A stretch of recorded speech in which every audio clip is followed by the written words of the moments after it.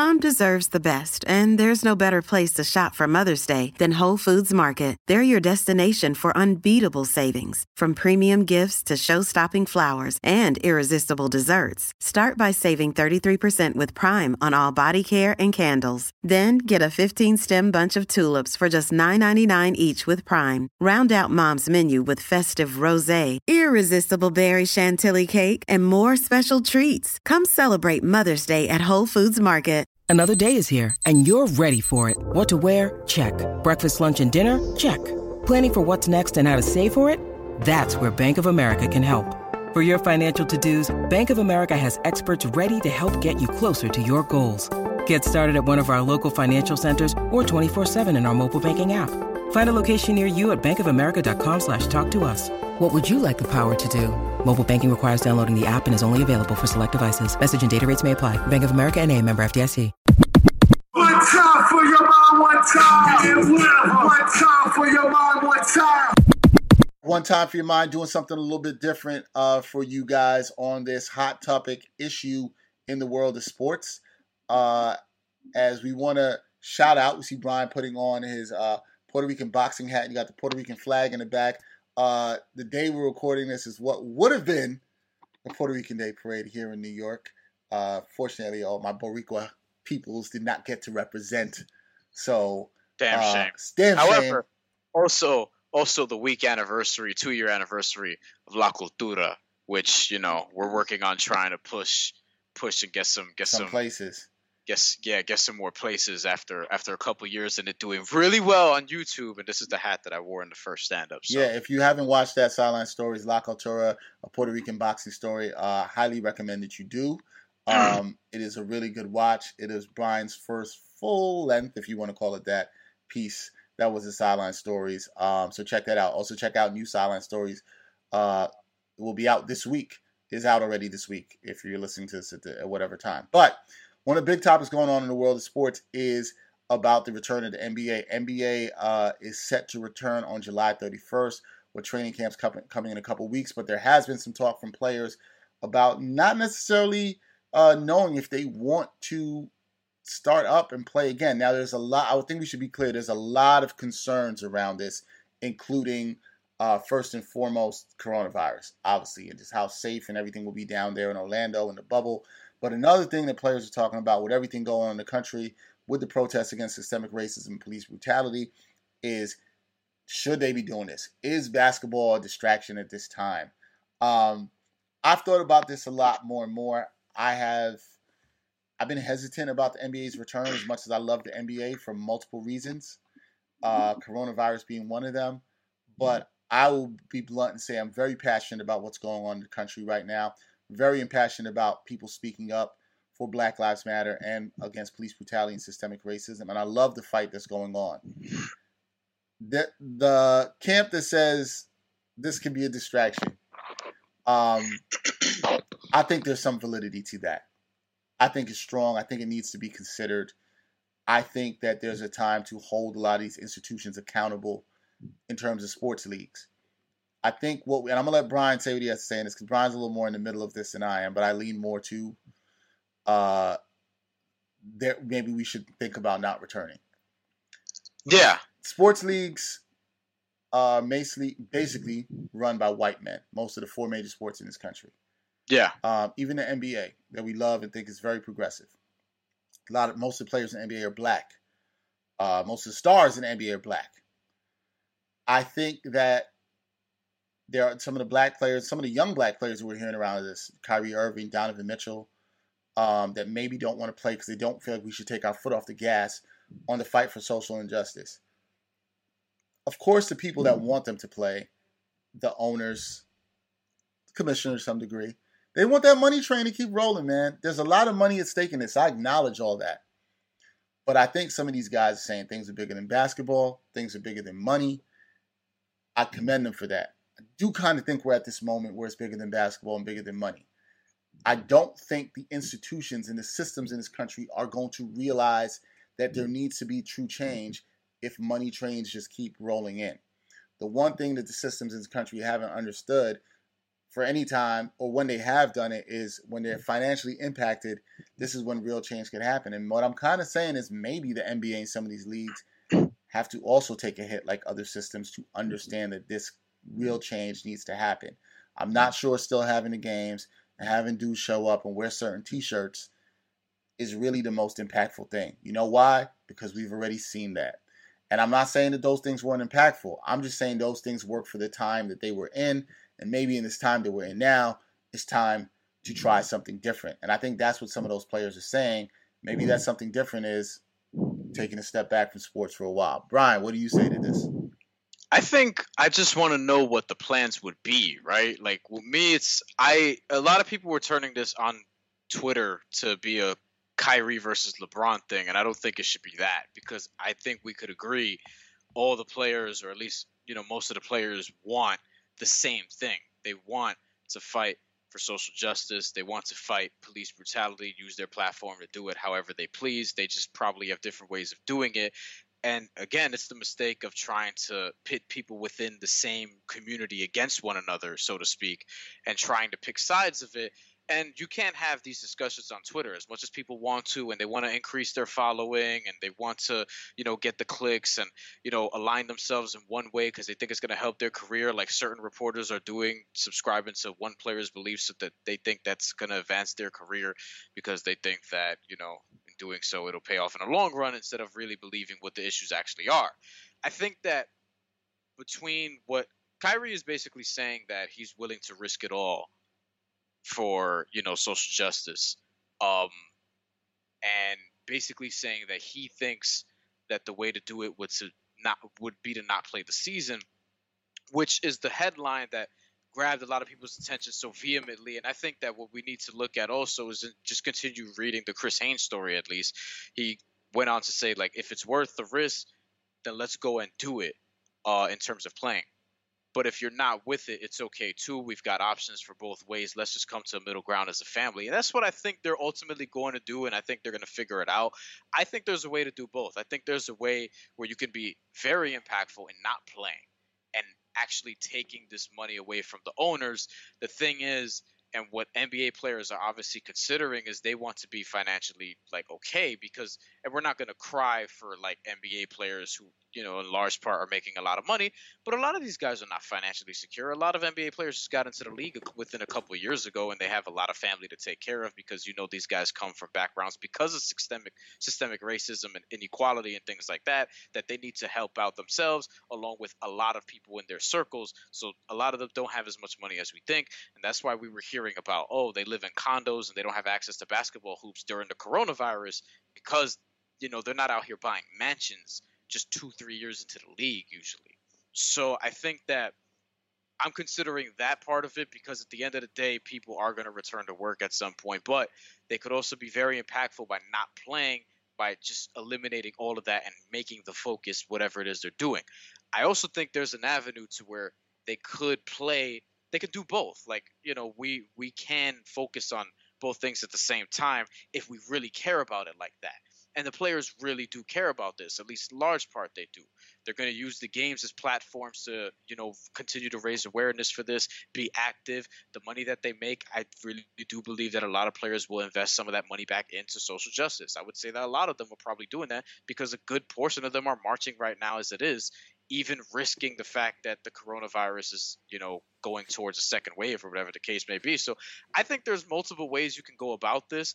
And it's kind of like with the coronavirus, where we were at the point where there were a lot of ideas in the beginning on how to bring back the NBA, and they settled on one.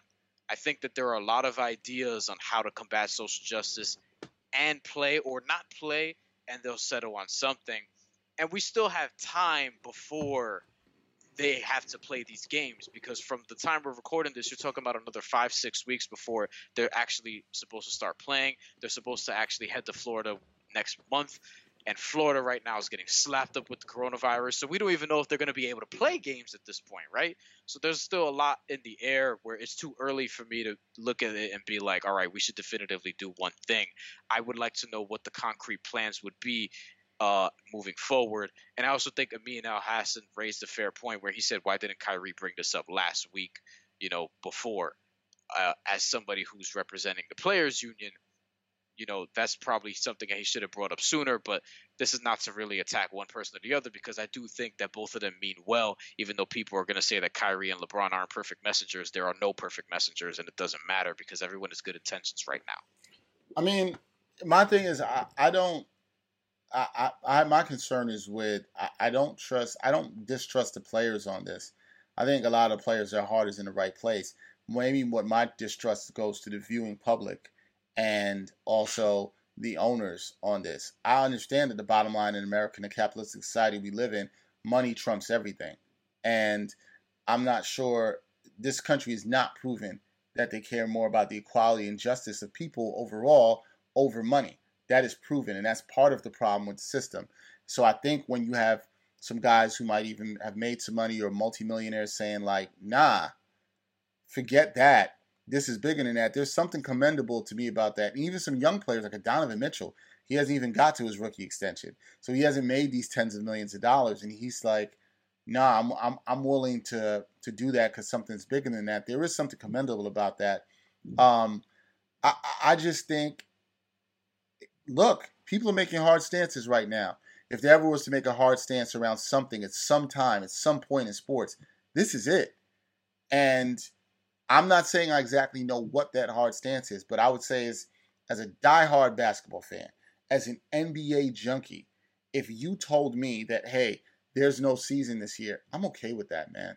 If you told me the reason was because you don't feel like playing with everything that's going on in the country as a black player, I understand that.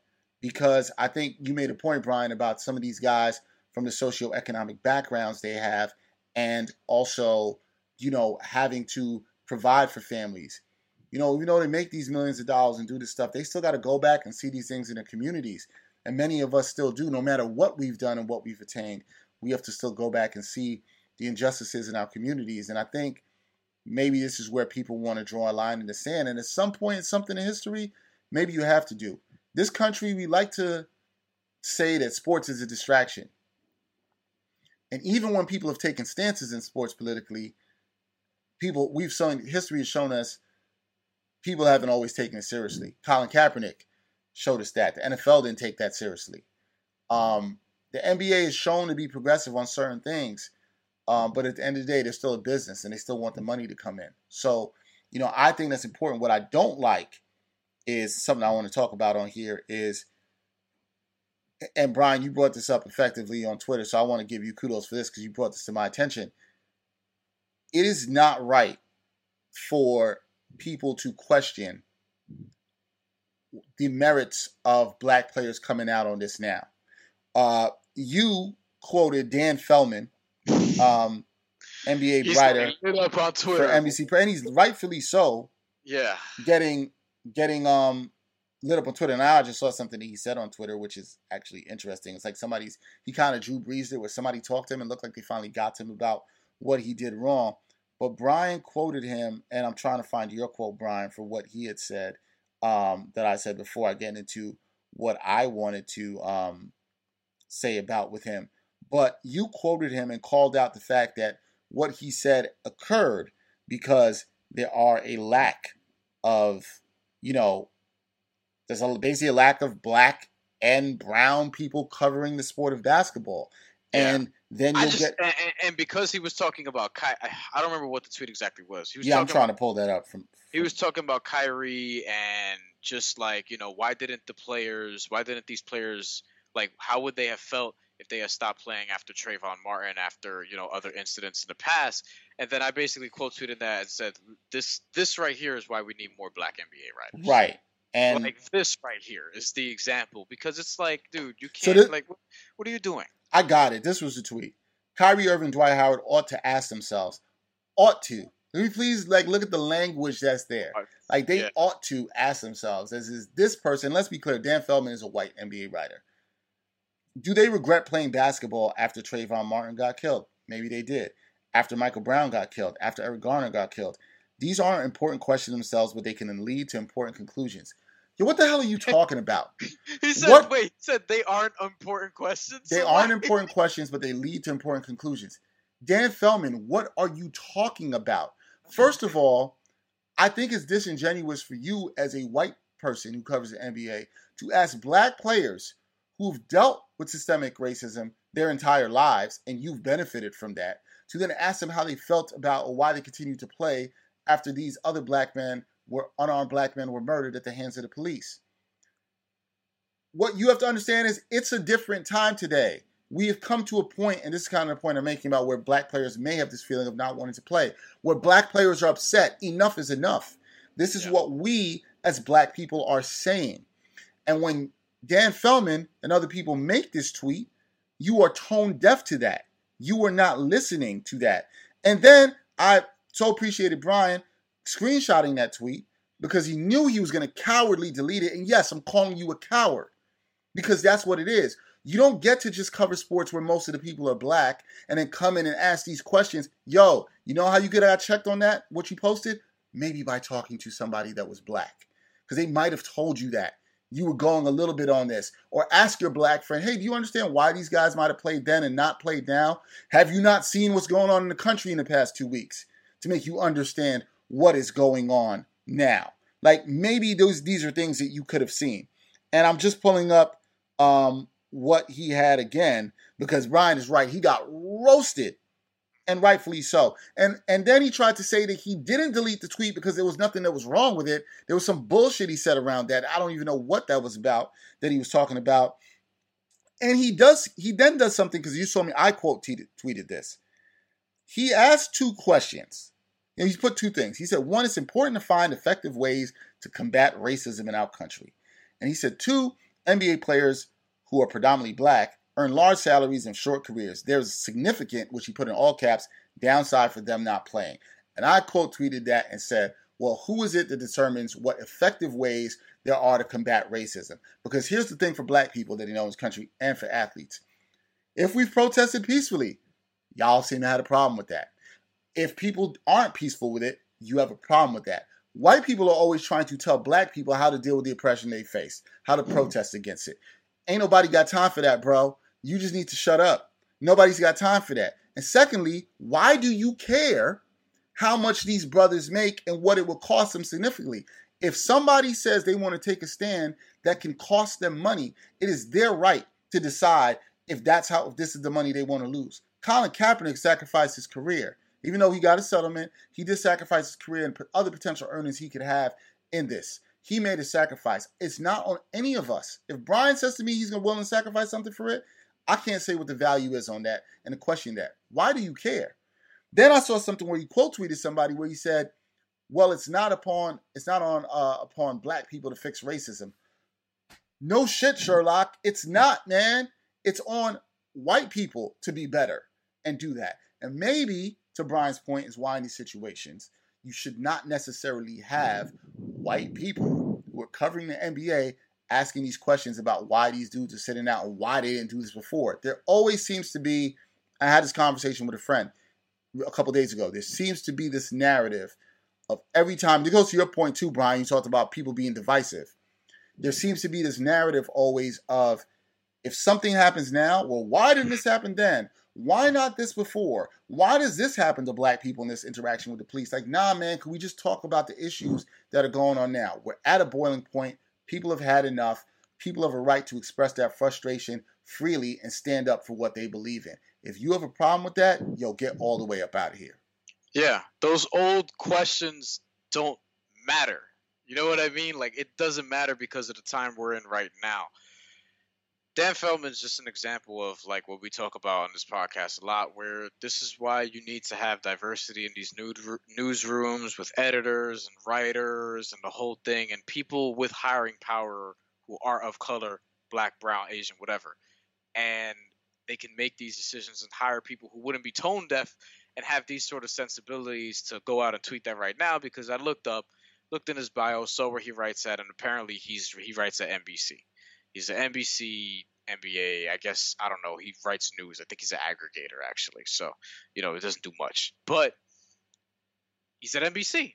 And this is a platform that somebody else could utilize who's probably more deserving. And this is the systemic thing that happens, is that A lot of people just get platforms just based on what they look like, who they know, et cetera, and we're really not doing it by resumes. We're really not doing it by backgrounds. We're really not doing it by experience. You know what I mean? We're just kind of looking out in a different way that we shouldn't be. And this is how shit like this happens, because you hire somebody who's tone deaf who decides to tweet this out on a random Sunday. And I'm not here to kill somebody just because of a bad tweet, but this bad series of tweets in particular, because it wasn't just one tweet. It was a lot. It very doubled down, deleted the tweet, then posted a picture of why he deleted it and tried to give an explanation. The whole dance, right? It was just this encapsulates what's really wrong in a lot of industries as a whole. I saw a meme going around Sunday about it's a cartoon of a whole bunch of white dudes in a row interviewing and one of them is interviewing a black woman saying, what do you think you could provide to this company? You know what I mean? And this is how that's how black women feel when they're being interviewed. That's how black men feel when they're being interviewed by, white companies. That's how Hispanics feel. That's how anybody who's not white, and particularly not a white man, because white women, there's some of that as well. Particularly when you're not a white man, that's how it is when you have interviews with some of these companies. You and I have talked about our experiences where we had interviews that felt like we were sort of the token interview at company, whatever it was. You know what I mean? And now people are saying that, we're gonna have change all of a sudden, and we're gonna do better, and it's on us, and all these things moving forward. And I don't know if I believe that until I definitely don't believe that until I see it, because we're going to keep getting examples like this. I saw another example today. The New York Times, they posted this tweet, carne asada. Carne asada is what you say. Carne asada fries are what happens when you take the toppings for a plate of beef nachos and put them over the cheese fries instead of the tortilla tips. No shit. Esmeralda Bermudez, who we talked about on this podcast before. Yes, we have. Where the great work she does at the LA Times. Yep. Moments like this happen when your entire newsroom is only 5% Latino. And this is the shit that happens. And see, that's the same thing for what we're talking about right here, right? The same problem is, I don't think anybody believes that NBC, where Dan Feldman writes for, is going to hold him accountable for this. Is he going to be checked by this? Now the Twitter streets have checked him to some degree, but I'm not sure he's actually learned from this, because he's continuously double downing. Somebody told him it's not your place as a non-person of color to tell people of color how they should act about these things, how they should feel, how they should react. And I saw one dude tweet back to him and said, it sounds like you're really telling them to shut up and dribble. And he's saying that these are fair things to ask. And I would ask him, why. Again, he wasn't going to respond to me because I feel like my point was too good. Why do you care so much about these things? Okay? And why do you get the person to talk about how we need to have effective ways to combat racism? If white people, how about white people? Dear white people, don't be racist, man. Be better. It's literally that. Become more educated. If you became more educated about the history of stuff, you wouldn't have to ask Kyrie Irving and Dwight Howard why they are now feeling this way, where they want to step aside from this. Because you know what? It's all the pain that built up. It's like if you have pain happening to you over and over again, I can't believe I have to explain this, but if you have pain that you continuously see over and over again, there's going to come a point where it's enough. If somebody keeps punching you in the face, you ain't going to just stand there and take it. So people are trying to figure out, let me be specific, black people are trying to figure out how while still living under systemic racism, while still working for institutions that look the way they do, where Brian talks about 5% of your newsroom is white. That's because of systemic racism. And we have to live and deal with that. What do you say? Isn't white. Sorry. 5%. 5% is white. Isn't white. We have to live and deal with that and go out and deal with this every day because of this. It is absolutely ridiculous. And when you have people like Feldman who are exposing themselves, and that's what I'm glad about this time. A lot of these folks are exposing themselves. We see you for who you are and what you think about these situations. So, no, you don't get the right to do that. It's just like myself as a man, does not get to question women on how they might feel about an experience of sexual harassment, or if a woman chooses to take a stand on sexual harassment. It was like a friend of mine, both a friend that we know of the podcast, was talking to him the other day, and he was like, yo, this is like me saying that because I don't have any women friends who've told me about sexual harassment, it's not acknowledging that it doesn't exist. You need to understand that when people are coming out and saying to you that these things are happening, this is why I feel this way, this is why I might want to take a stand. Yo, just stop for a second before you tweet and try to get more followers, as Brian would say, and just think, yo, have I talked to anybody, any people of color about this, or maybe try to understand why they feel this way? Like, take one time and check your mind, Dan Feldman, and maybe you might come to more of an understanding. Because I think what he said is absolutely stupid. He was cowardly for deleting the tweet and then trying to double back down and put the tweet back up. And thankfully that people like Brian saw this and checked him on it. Now, he might not learn from that, but I'm glad it's out there for people to see. As Brian said, this is what happens when you don't have diversity covering the sport. Yeah, and that's the last thing I'll say. It's just the companies, like, just stop hiring white reporters to cover black and brown issues and having them talk about black and brown shit, period. You know what I mean? Yeah. It doesn't make sense. Because no matter how you feel, and the last thing I'll say before we wrap, no matter what you feel about whether the sport should come back or not, the one thing you don't get to do if you're a person of privilege in this country is question how black players should respond to that, or what's their responsibility to protest. We have responsibility as all black people. And I'm not speaking for all black people, but I'm saying what we have to do in this time, which is stand up for what we believe is right, whether it's within our jobs, in our communities, and we hope that our friends, our other people of color, and other allies would understand that and stand with us. And if you do, you do. And if you don't, you don't. But either way, we see where you stand. One time for your mind, one time. One time for your mind, one time.